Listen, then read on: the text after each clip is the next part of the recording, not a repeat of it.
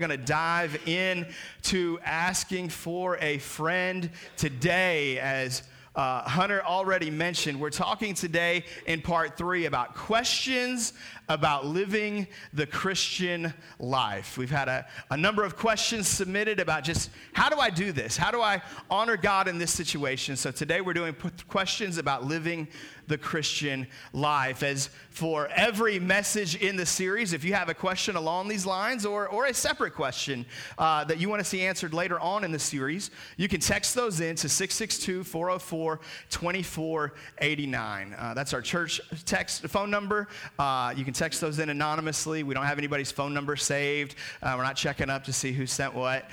So you can text those in safely.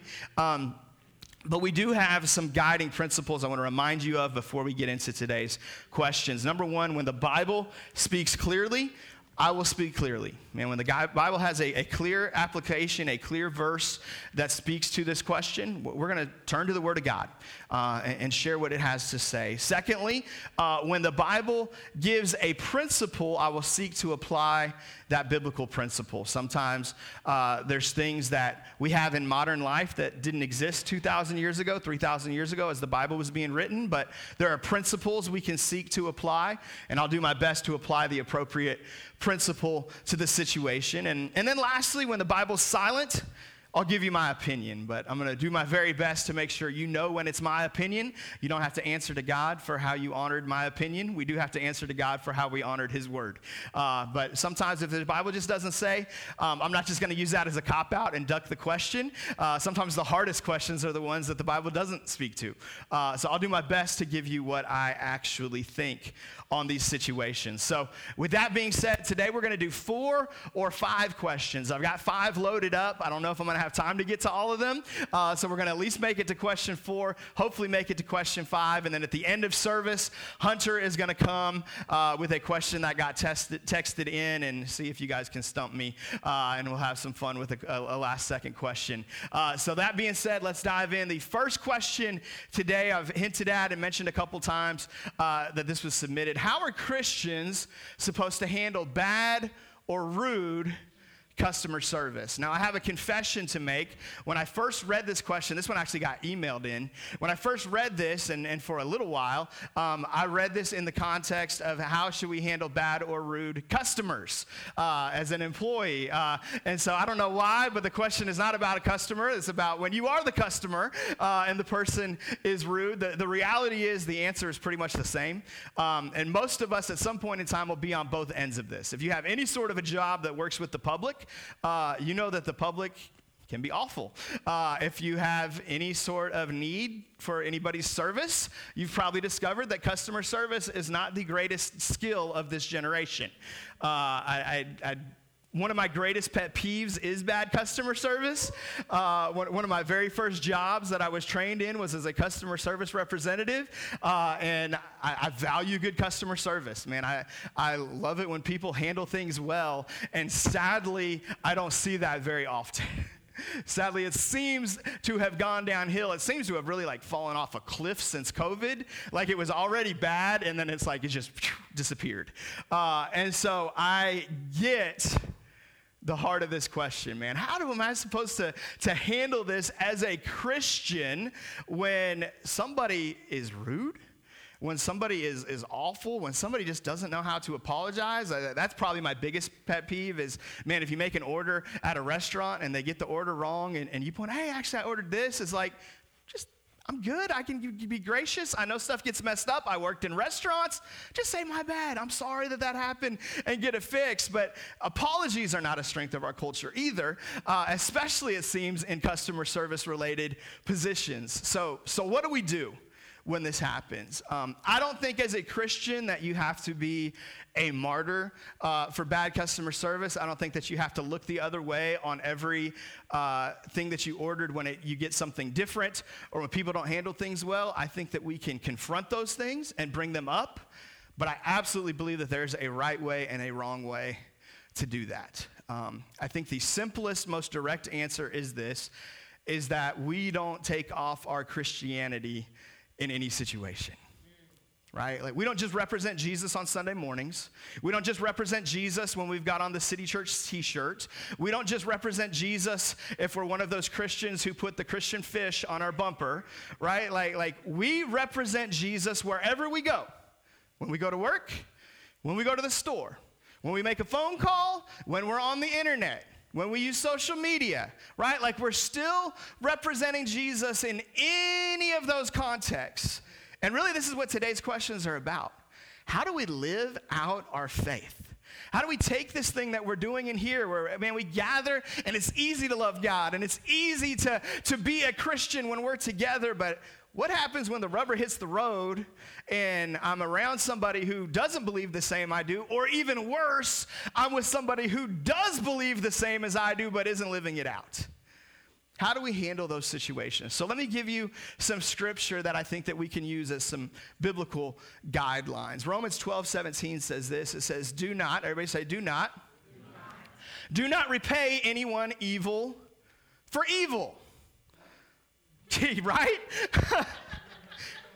You ever had a verse you wish you could make disappear? Like, man, if just that one wasn't there, God, I could do this. I could live up to this if we could just ignore this section of Scripture. But accountability in the house of God, praise Jesus. Do not repay anyone evil for evil. The bad customer service rep, the rude customer, the awful family member, the fellow church member, right? Your spouse, your parent, yourself. Don't repay anyone evil for evil. Be careful to do what is right in the eyes of everyone. Now, it says the eyes of everyone. What the biblical concept here, I believe, is that when there are cultural expectations that don't step outside of Scripture, that we should live up to the expectations of the culture. That if the culture has a right and a wrong way to do things, a protocol. And it may not be a biblical thing. Like, this is just the way that we treat people. This is the way that we talk to people. This is the way that we handle things. As believers, we should be living up to those expectations. We can't say, well, the Bible doesn't tell me to do that, so I can fall below that standard. We should be living at a higher standard as the culture, but we should at least live to the standard of the culture. Now, if the culture expects us to do something that's ungodly, unbiblical, then obviously we don't live to that. So it's not saying you have to live up to everyone's expectations all the time, but when there's a set of expectations that aren't unbiblical, we need to live to those. If it's possible, notice it says if, not that. If it is possible, as far as it depends on you, live at peace with everyone. Reality is there's some people you just can't live at peace with. There's some people who have made the decision, you the enemy, and I'm going to make sure you know it. And it's impossible to live at peace with those people, but as much as it's up to you, as much as you make the determination, God's expectation is that you're going to be an agent of peace. You're going to be a representative of peace. In fact, peace is perhaps the characteristic that is most commonly applied to all three aspects of the Godhead. That God is the King of peace, that Jesus is the Prince of peace, that the Holy Spirit produces in us the fruit of peace in our lives. And so we see peace characteristic of the God we're called to serve. We're called to be imitators of him. We're called to reflect him, to reflect his image, to be like him. So we should be people of peace. Now, does that mean that you have to be a doormat? I don't think so. Does that mean you can never complain, that you can never stand up for yourself, stand up for your family, your situation, say, hey, I paid for this, but I got this? I don't believe that's the case. We'll dig in a little more. Verse 19 tells us, do not take revenge, my dear friends, but leave room for God's wrath. So in other words, when we're people of revenge, we steal God's opportunity to get vengeance for us. When we go out looking to hurt the person who hurt us, to twist the knife, to even the score, now we have taken away God's opportunity to step in and defend us on our behalf. So don't do that. Don't steal God's opportunity. God says it's mine to avenge. I will repay. He's got your back. What an amazing truth. On the contrary, if your enemy is hungry, feed him. If he's thirsty, give him something to drink. In doing this, you will heap burning coals on his head. Now, there's a verse we can stand on, right? We don't need to write that one out of the scripture. We like that. 21, do not be overcome by evil, but overcome evil with good. Do not be overcome by evil, but overcome evil with good. What do we do with rude people? What do we do with just people who aren't living at a godly level or a courteous level? How do we handle that? Well, I do believe that you can complain. I have complained about bad customer service. I do believe that you can go above somebody's head and ask to speak to the manager or do the Karen thing. I don't think that that's always wrong in every situation. I think sometimes there needs to be accountability. I know, having been in management, if the people under you are mistreating your customers, you want to know about it. If you've got your heart in the right place anyway, you want to be aware of what is going on. And so I believe you can do those things, but I believe we need to make sure that we're doing them with the right heart. So the heart is not vengeance. The heart is not punishing the person for disrespecting us. The heart is not, man, I am worthy of more respect than this, and I'm going to demand respect. The heart is, my family made an investment in this thing, and man, we deserve to see a little bit more out of this investment, this money that we spent.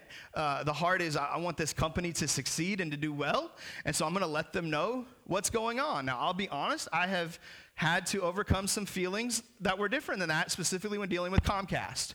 Comcast is not my favorite company, and by not my favorite, I mean they could leave Earth and I'd be okay with it. I've had horrible experiences with Comcast, and yet God says don't repay evil with evil.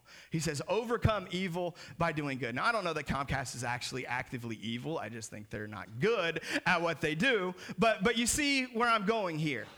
I don't get to take off my Christianity because somebody didn't treat me well.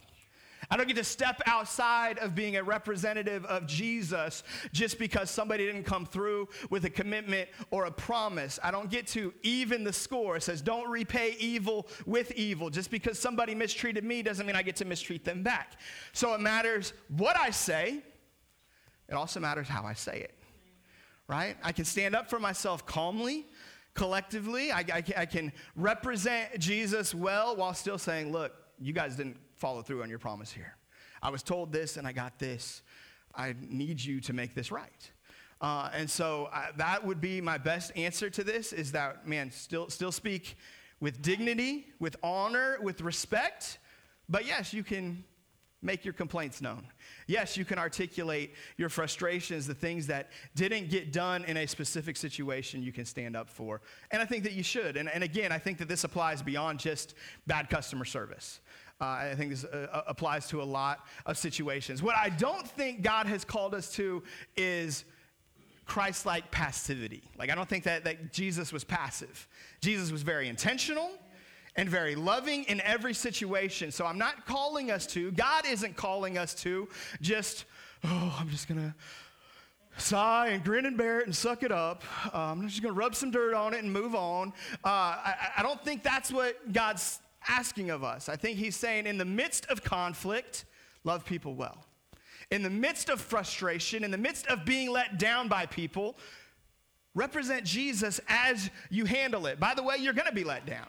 I think, and I hate to say this, but I think the reality is some of us maybe need to lower our bar of expectations of customer service, because this is just the generation we live in.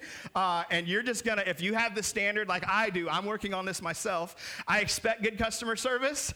And when I don't get it, it's easy to get in my flesh. It's easy to get outside of my representing Jesus mode. And it happens a lot.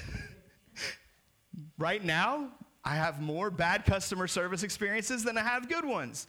And so I'm working on recalibrating, okay, what is going to get me angry?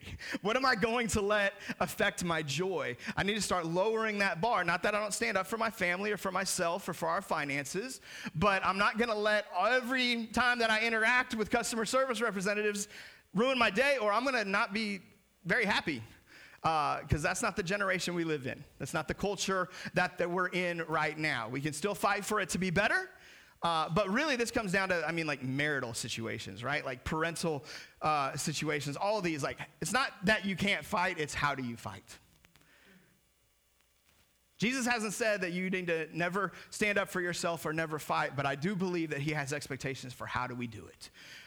And that we need to continue to honor him, continue to represent him in the midst of whatever that is. So that's my best answer to that question. Question number 2, I understand you aren't supposed to gossip. Let me start right there. Stop right there real quick. This is, I think, one of the most important issues in churches. I've seen more churches destroyed by gossip than by sexual immorality, than by bad teaching, than by taking money, right? Like all these big things that we think of, yes, we need to be aware of those and we need to stay away from those big things. But there's more people who are walking around with church hurt because of gossip than any of those other things. Because it's just church people who just like to talk. And they may even talk in Christianese, right? Well, we just need to really be praying for so-and-so because so-and-so is doing blah, blah, blah, blah. Or I saw them wearing this, or they did that. And that stuff is just so destructive. I want to empower you. Many of you have heard this before. But man, if somebody comes to you talking about somebody else in the church, just be like, we don't do that here. We don't gossip here. Send them back to the person that they're talking about. Because that's how it works is everybody, well, I want to be nice. I want to listen to them. I want to honor the person who's talking. And now you've given them an ear, and by giving them an ear, you've approved of what they're saying. So we've got to send them back to the source. So yes, you aren't supposed to gossip, but also can't keep things bottled up. How would you know the difference between gossiping and venting to someone? Excellent question. Is it ever okay to just truly vent? And if so, who is the best person to vent to? We got any venters in the house? I don't know if I want to raise my hand on this question. I'm going to be in trouble. You're okay. It's okay to vent. I absolutely think that it is okay to vent. How do I know who to vent to? Let me give you a couple of principles. Number 1, the best thing you can do is vent to God. If you ever read the book of Psalms, 75% of the book of Psalms is just venting. It's just frustration. God, you said this, but this is happening. God, you said this, but he did this. God, you said this, but these people are treating me this way. I think your best place to vent is to just go to God. That he will hear that, he will comfort that, he will move in that situation. And so yes, vent, but vent to the one who can actually do something about it. Secondly, I would say it is almost always safe to vent to your spouse if you're married. I think that is a safe place, that the two have become one, and so if you've got some frustrations, now I'd be careful even in this, if that spouse interacts a lot with the person you're venting about, that you're not affecting their relationship with that person. One thing we got to be really careful about is not taking other people's offenses. The enemy wants to hurt one person and then multiply that offense into multiple people. And so we got to be really cautious, even as a spouse, about not taking on our spouse's offense. So be cautious of that. Be aware of that. But I think if you're married, now I know if you're not married, it's like, that's not fair. And like, as Alexa told Noah the other day, life's just not fair. My 7-year-old has figured it out. So I'm sorry. If you're not married, I understand that it's not fair. That's just the reality of it. But I do think, generally speaking, a spouse is a safe place. Now, if you are the spouse on the venting relationship, a couple things you need to know. Number 1, don't just fan anger. Don't just, oh man, yeah, how do they do that to you? Who do they think they are? Right? Like your job is to defuse the situation.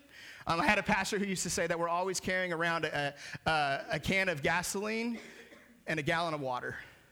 And you get to choose which one you apply to a situation. You can make that thing blow up, or you can put that fire out. And so when somebody's venting to you, man, you better be grabbing that water, right? You better be applying that and diffusing the situation and speaking unity, speaking life, and sometimes, yes, sending them back to that person. Sometimes, hey, if you've got a real offense here, you need to go to them. Matthew 18 makes it very, very clear. If you're upset with somebody, they're the person to talk to. If somebody's hurt you, somebody's harmed you, they're the one to talk to. Now, sometimes we need to process and figure out, hey, am I the problem here? Do I even need to go to this person? And that's where I think it is okay. It's safe to vent to God. It's safe to vent to a spouse. I would say a third safe place is somebody who does not know that individual. And is not likely to know that individual. In fact, so my best advice a lot of times is like somebody that's out of state, like somebody who's very far removed from the situation, and they don't even need to know the specifics of the person's name, or like you can just tell them the situation. What do you think I should do? How should I handle this? Or if you just need to vent, you're not looking for advice, like just tell them that on the front end, especially if you're talking to a guy, because you're going to get advice if you talk to a guy. They're going to tell you how to fix it. So if you don't want the answer on how to fix it, just say it. I just need to tell you something, because otherwise it's just who we are. It's in our DNA. We're going to tell you what to do. So if you're not looking for that, I just need to vent on this, make that clear and make it known. But talk to somebody who's very far outside the situation. A lot of times we want to talk to somebody close, because we want to hear, oh yeah, they did that to me too. We want them to validate our feelings. We want them to, oh yeah, let me tell you what else she did. Like that's not even the worst thing she's done, right? And so we want somebody to speak into it, so we want to get somebody who's close to them, and that's the unbiblical way to do it. That is absolutely gossip. I don't care what your heart is in it. The reality is a lot of times we don't even know where our heart's at. The heart's deceitful above all things. So we may think, hey, my heart's pure in this situation. I'm going to go talk to somebody about this person. But the reality is there's some mixture in our heart. There's some vengeance in our heart. There's some deception in our heart. And so we got to be really careful about who we have those conversations with. I would say if you find yourself having more than one conversation about a situation, that's a pretty good sign that there's a real hurt there and you need to go to that person. You need to bring it to that person's attention. Now, occasionally, you're venting about something about a parent or somebody else from your past who's not even around. I get that there are those kind of situations. Sometimes there are situations where you're venting about, we'll use a parent again, and you've already tried to confront this in the parent multiple times, and there's no responsiveness to the confrontation. That's why Matthew 18 doesn't stop with going to talk to them. It says, hey, next time, bring a couple witnesses with you. Bring some other people to have the conversation. So there's a process here. If you're not familiar, read through Matthew 18 to see that process. Because there is a process of confrontation. Again, God's not calling you to just passivity. He's not calling you to just turn the other way and be trampled on. He's just saying there's a right way and a wrong way to handle things. And here are my expectations. If you're going to wear my name, if you're going to represent me in your family, in your workplace, in your school, here's what I'm asking of you as you represent me. Here's the way that we do things. Other people may do things differently. You may have been raised differently. Your human nature may draw you to something different. In fact, not just may, it will. But my expectations on my people are different. And here's the beautiful thing. God never asks us to do something he doesn't equip us for. You are, as a believer, as someone who has the Holy Spirit living in you, you are capable of godly confrontation. You are capable of humbly going to someone who hurts you and saying, look, this is what happened, and maybe I misunderstood something here, but I need you to know this has been weighing on me. And giving that person an opportunity to learn, to grow, to change. Now, the reality is they may not. And that's the fear, right? Well, I know if I talk to them, it ain't going to do anything but make anything worse. And it may make it worse in the natural, but if you've done it God's way, this is where faith comes in. God, I'm trusting you that some good is going to come out of this. Either you're going to make me more like Jesus through this, or you're going to give the Holy Spirit some ammunition to work on that person, even though they don't respond great in the moment. And here's what I've often found. When I've handled confrontation, is most of the time people do respond really well in the moment. It's the week later, after they went home and talked to somebody else about it. They went home and vented. And now they come back, and they've got a whole different attitude or response to the confrontation, right? I've seen this time after time after time. And so I get the apprehension and the fear. I get saying, man, I just don't want to make things worse. But ultimately, we got to make a decision. Do we trust God's word or do we not? Do we trust God's way or do we not? And even if I don't always see improvement by doing it God's way, I trust that God's way is the best. And I trust that over time, doing it his way is going to have the greatest impact in my life rather than doing it my way or the culture's way or insert person that I vented to their way here. So that's my best advice when it comes to venting. Excellent, excellent question. Question 3, how do you love the unlovable? Woo! We could do a whole message, whole series on this one, right? And it gets deeper. Watch, this person gives some examples. There's 2 different examples I have for this question. First of all, we hired someone about a year ago, and he has a tendency to really get on not only my nerves, but almost everyone in the company's nerves. You guys ever worked with this guy? It's almost like he enjoys annoying everyone. You hired a troll, okay? You hired an internet troll. It's very unfortunate. It happens. I'm really not one to lose my cool on others, but there's been several times he has driven me to the point that I'm yelling at him. I've prayed about it, talked to others about it, even talked to him about it, but the situation hasn't really improved. I definitely have hard feelings towards this guy, and that conflicts with my beliefs as a Christian. Great example. Appreciate your transparency. Doesn't stop there. It gives a second example. Check this one out. The much more serious example is child molesters. Just the very mention of one makes me angry, so angry and sick. But I believe that this happens to a lot of people. It's such an evil act. I just don't understand how to love those people the way that Jesus does. So how do we love the unlovable?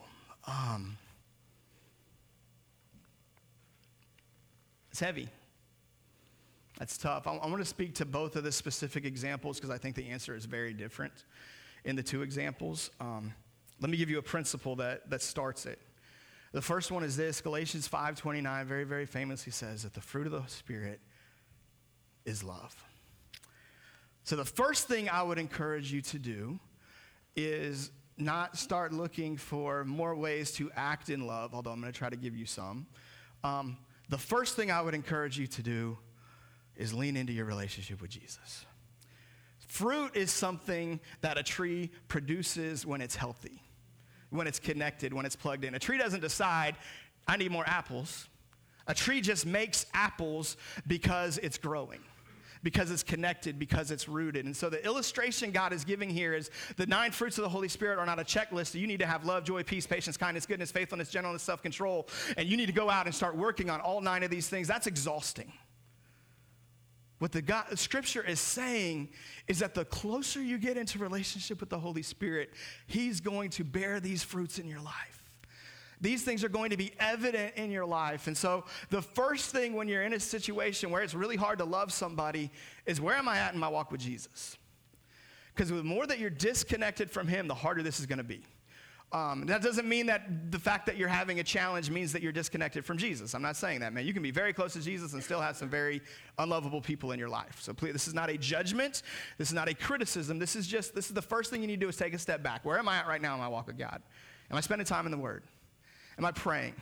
Am I worshiping? Am I at a place where the Holy Spirit has room to grow things in my life? If you are, secondly, I would say, start praying over those specific situations. I think this person said in this one situation they did. I've been praying about it. I've been giving it to God. Keep praying. Don't stop praying. But don't just pray about the situation. Pray about your reaction. God, give me a heart for so-and-so. God, help me to love this coworker who nobody can stand. The reality is most people who are actively antagonistic just don't like themselves. Like they don't have anything in their own life to be proud of, to hold on to. And so the only attention, probably as a kid, like everything goes back to childhood. Like it's cliche, but it's true. Probably as a kid, the only time they got attention from their parents is when they acted out. More than likely. And so they've just carried that in to the rest of their life. And so when somebody actually cares about them, so I would encourage you, man, just actively pursue this person. And I know this is the complete opposite of the answer you wanted. But actively pursue this person. Ask them to go to lunch with you. Like, hey, dude, can I take you out to lunch? Can we just get to know each other? Can we start over? Like, I know that we've kind of got off on the wrong foot. And, man, give them some options. Like, hey, pick a place out of these 3 places. I'll take you to lunch. And just start to pursue relationship with them.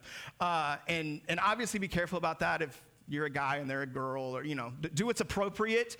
Don't put yourself in a bad situation where you step into something that's going to harm your marriage. Use wisdom.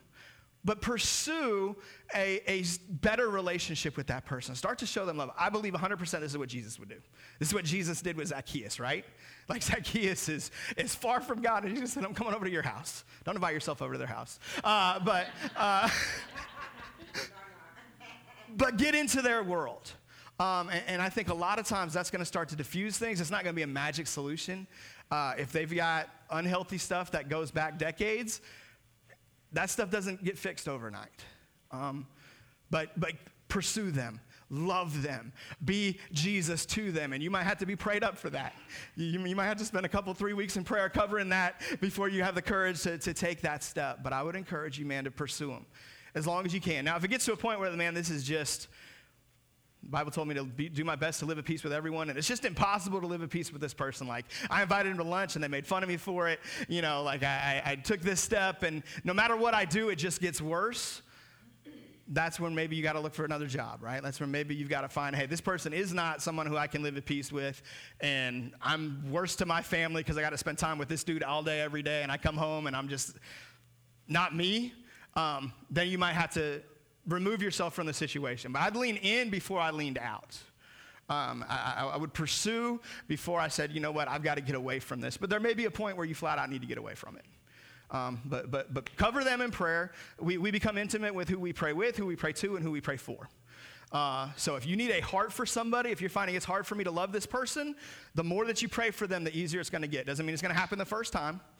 But as you pray for them, as you honestly pray for them, not just that they would treat you better, not that they'd stop being a jerk, but God, that whatever hurt is in them that causes them to be this way, God, I believe that you can heal it. God, I believe that you can change their heart. That's what I would do in that situation. Now let's go to the other situation. How do I love a child molester?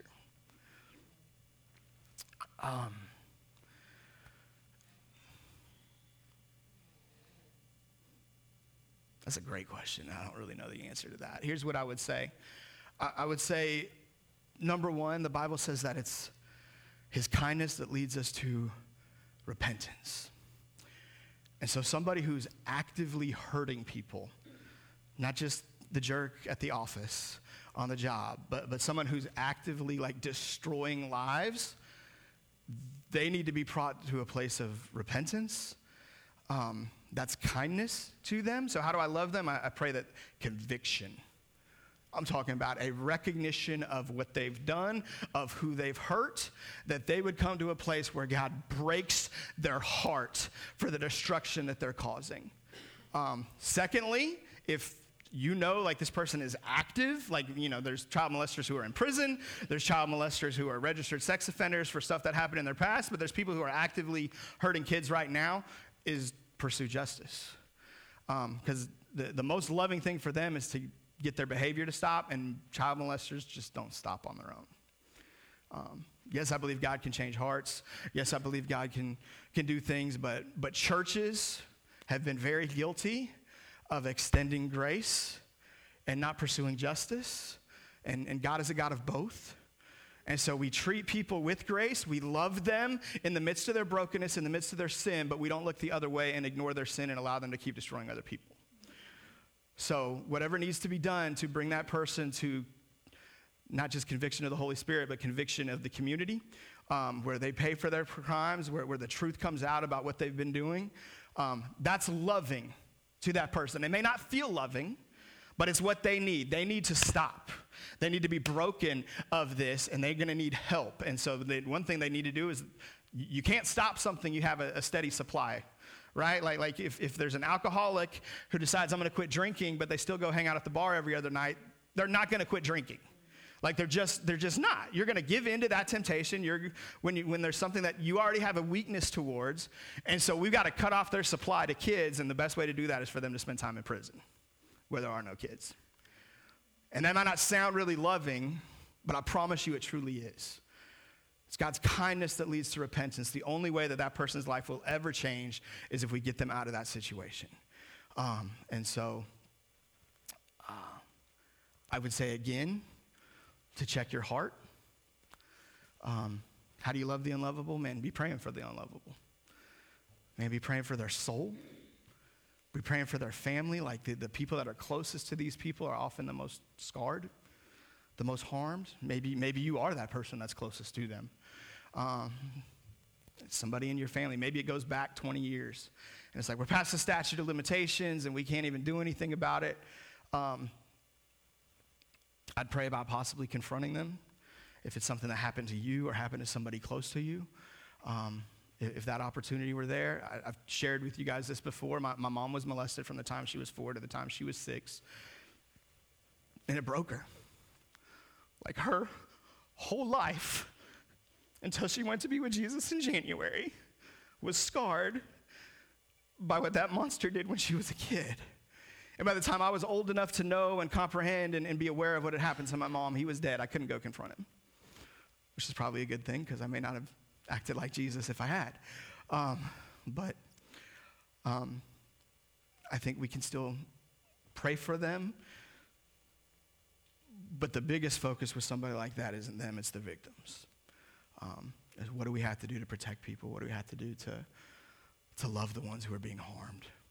To love the ones who are in danger and in jeopardy. So that would be my answer to that incredibly good and incredibly hard question. Question 4. Definitely not going to make it to question 5.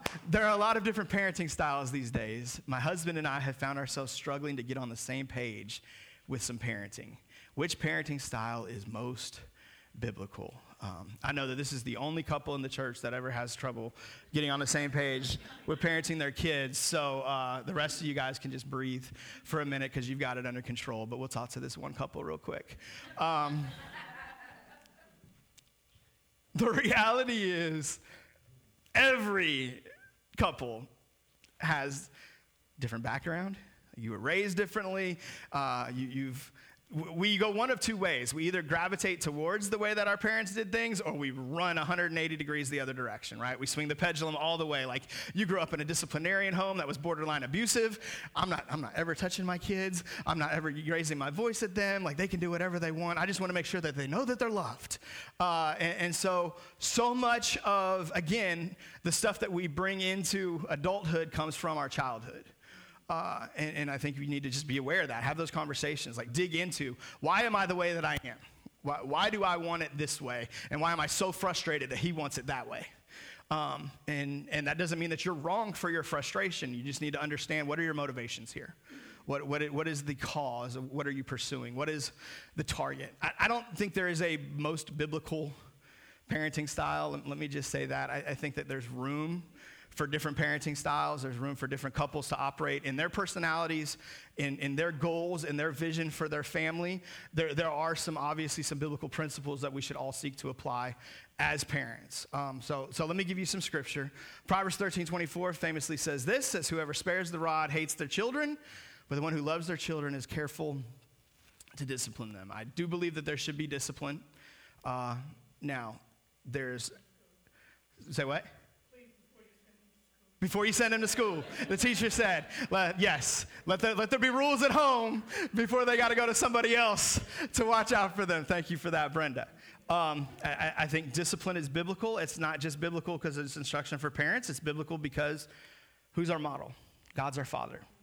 How does the Father operate? Hebrews 12:5 says this, have you completely forgotten this word of encouragement that addresses you as a father addresses his son? It says, my son, do not make light of the Lord's discipline. Do not lose heart when he rebukes you, because the Lord disciplines the one that he loves. And he chastens everyone he accepts as a son. We put verse 6 up there for us so they can see it. Yeah. The Lord disciplines the ones that he loves. So if we're going to be loving parents, discipline's going to be part of the house. I do believe in spanking. I know that's not a popular thing to say right now. I know there's a lot of psychological studies that say that spanking is abuse and a lot of things in the culture that run counter to this. Here's my response to that. When those studies look at, hey, people who've spanked and here's the damage that's come into their home, there's a phrase which I believe in very strong, is that correlation is not causation. That a lot of people who have spanked have done it badly. Has spanked out of anger, has spanked out of place, out of order. And so there's a lot of correlation in there with people who have just stepped out of line and they take out their frustration on their kids, and that is not Jesus. And that is not biblical. I don't think that we throw the baby out with the bathwater. The challenge to us is to not walk in anger towards our kids. The challenge in us is to not take out our emotions on their backside. That our motivation for spanking has to be appropriate, has to be right, and that we better check our heart before we ever take that step. So you might disagree. This might be one where somebody's like, I can't go to a church where a pastor believes in spanking. Well, I believe in the Word of God, and that's what I believe the Word of God teaches, is that discipline is appropriate. That doesn't mean we spank in every situation, doesn't mean it's the only thing. You got to learn your kid. Some kids are going to respond to different punishments better than other punishments. And so your kid is unique. Your kid is different than every other kid. It means you might have to spank one more than others. There might be one that responds to the spanking and one that doesn't. You got to find out what they respond to. So I'm not saying just go home and spank in every situation. Don't hear that. That ain't what I said.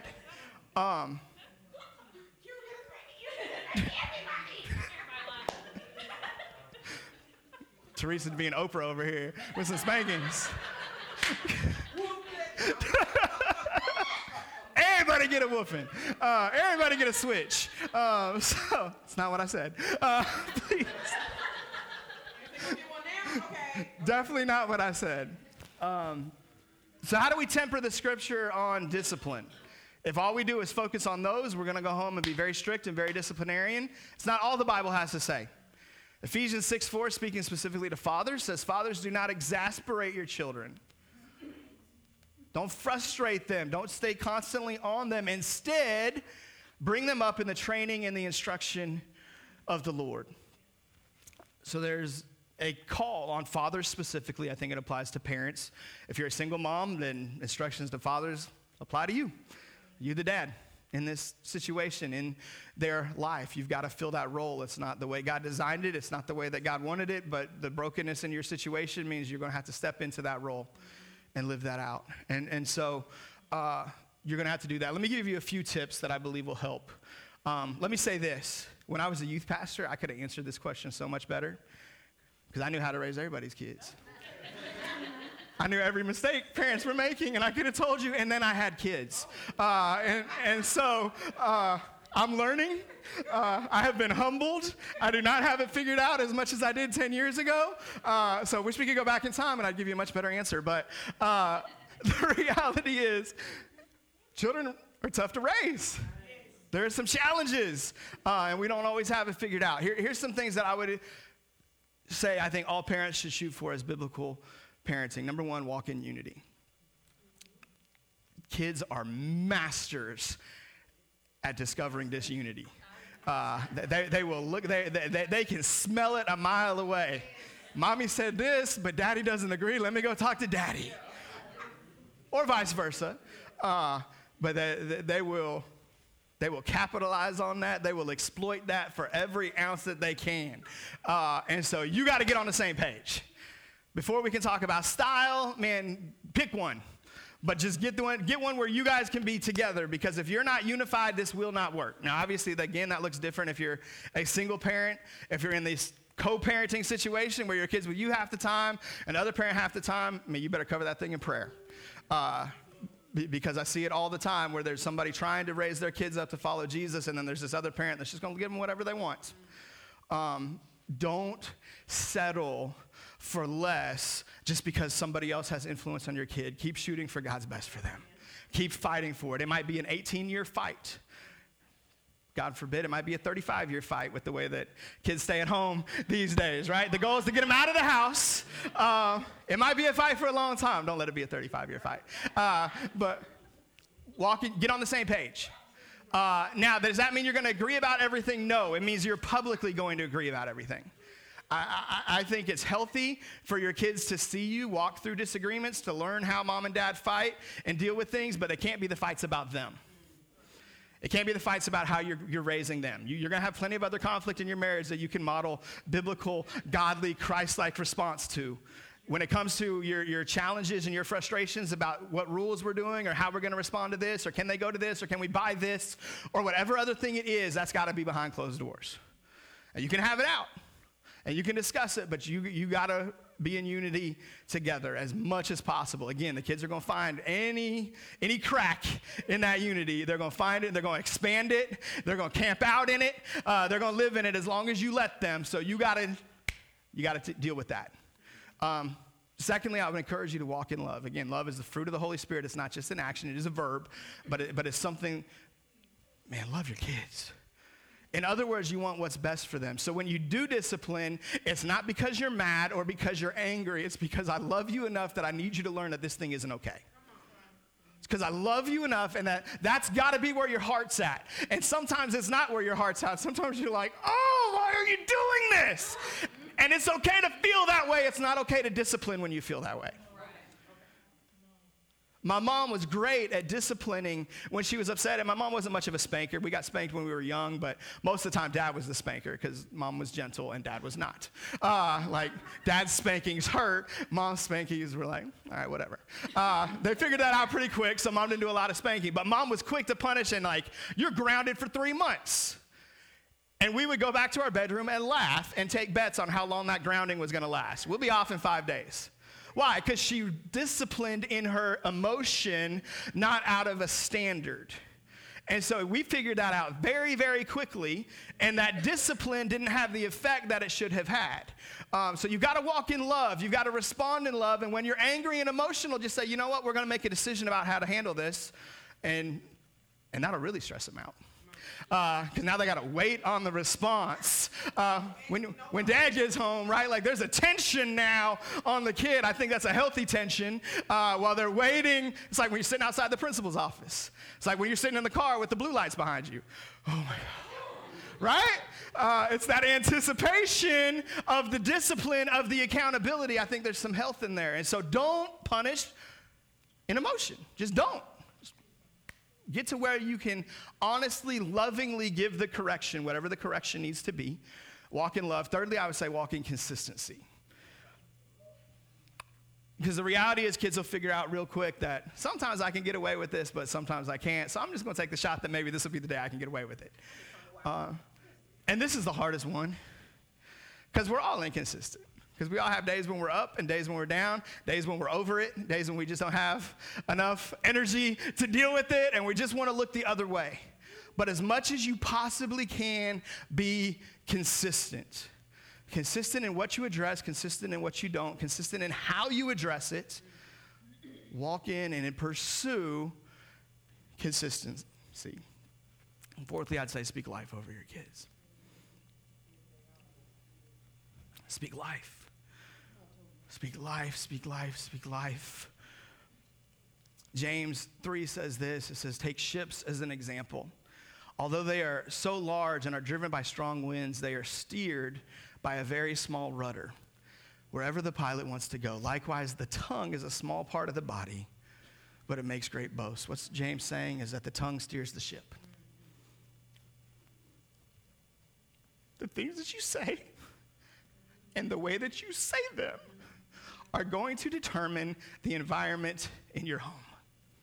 Speak life. Doesn't mean you never correct. Doesn't mean you never discipline. I think that would be wrong application of this. Sometimes life is I love you enough to make sure you know you can't run out into the road, kid. You violated the boundaries. We told you to stay here. You ran out in the road. My job is to keep you alive. And you're 3 years old, and my goal is for you to make it a lot more than that. Not that I'm talking about a specific child here, no, at all. Right? Totally hypothetical, totally theoretical. He's right, you're wrong. Thank you, Jesus. Speak life over that that kid. Speak life over their future. Speak life over their personality. Speak life over their situation. Even speak life into their discipline. Every time that I spank that kid, and he's already had more spankings than the other two combined, tell him Daddy doesn't like to spank you. Because he goes, me hate spankings. No, I hate spankings too, buddy. I don't get any pleasure out of this. But I love you. And I hug him, and I pray with him, and I pray that we don't have to do this again 20 minutes later. In Jesus' name. Right? But you got to speak life. You got to just keep on speaking life. Proverbs 8:21 says the tongue has the power of life and death, and those who love it will eat its fruit. In other words, your tongue is producing fruit in your relationships. You're going to eat of it. It's going to be great, or it's going to be awful. What you say to your kids, what you say about your kids. There may be a time to vent. There may be a time to air frustration where you go to another parent. You go to a trusted mentor. You talk to somebody who's in leadership in your life. What do I do with this? Or here's what I'm going through. Like, yes, there are times for that, but generally speaking, keep speaking life. Keep speaking life before the throne of God.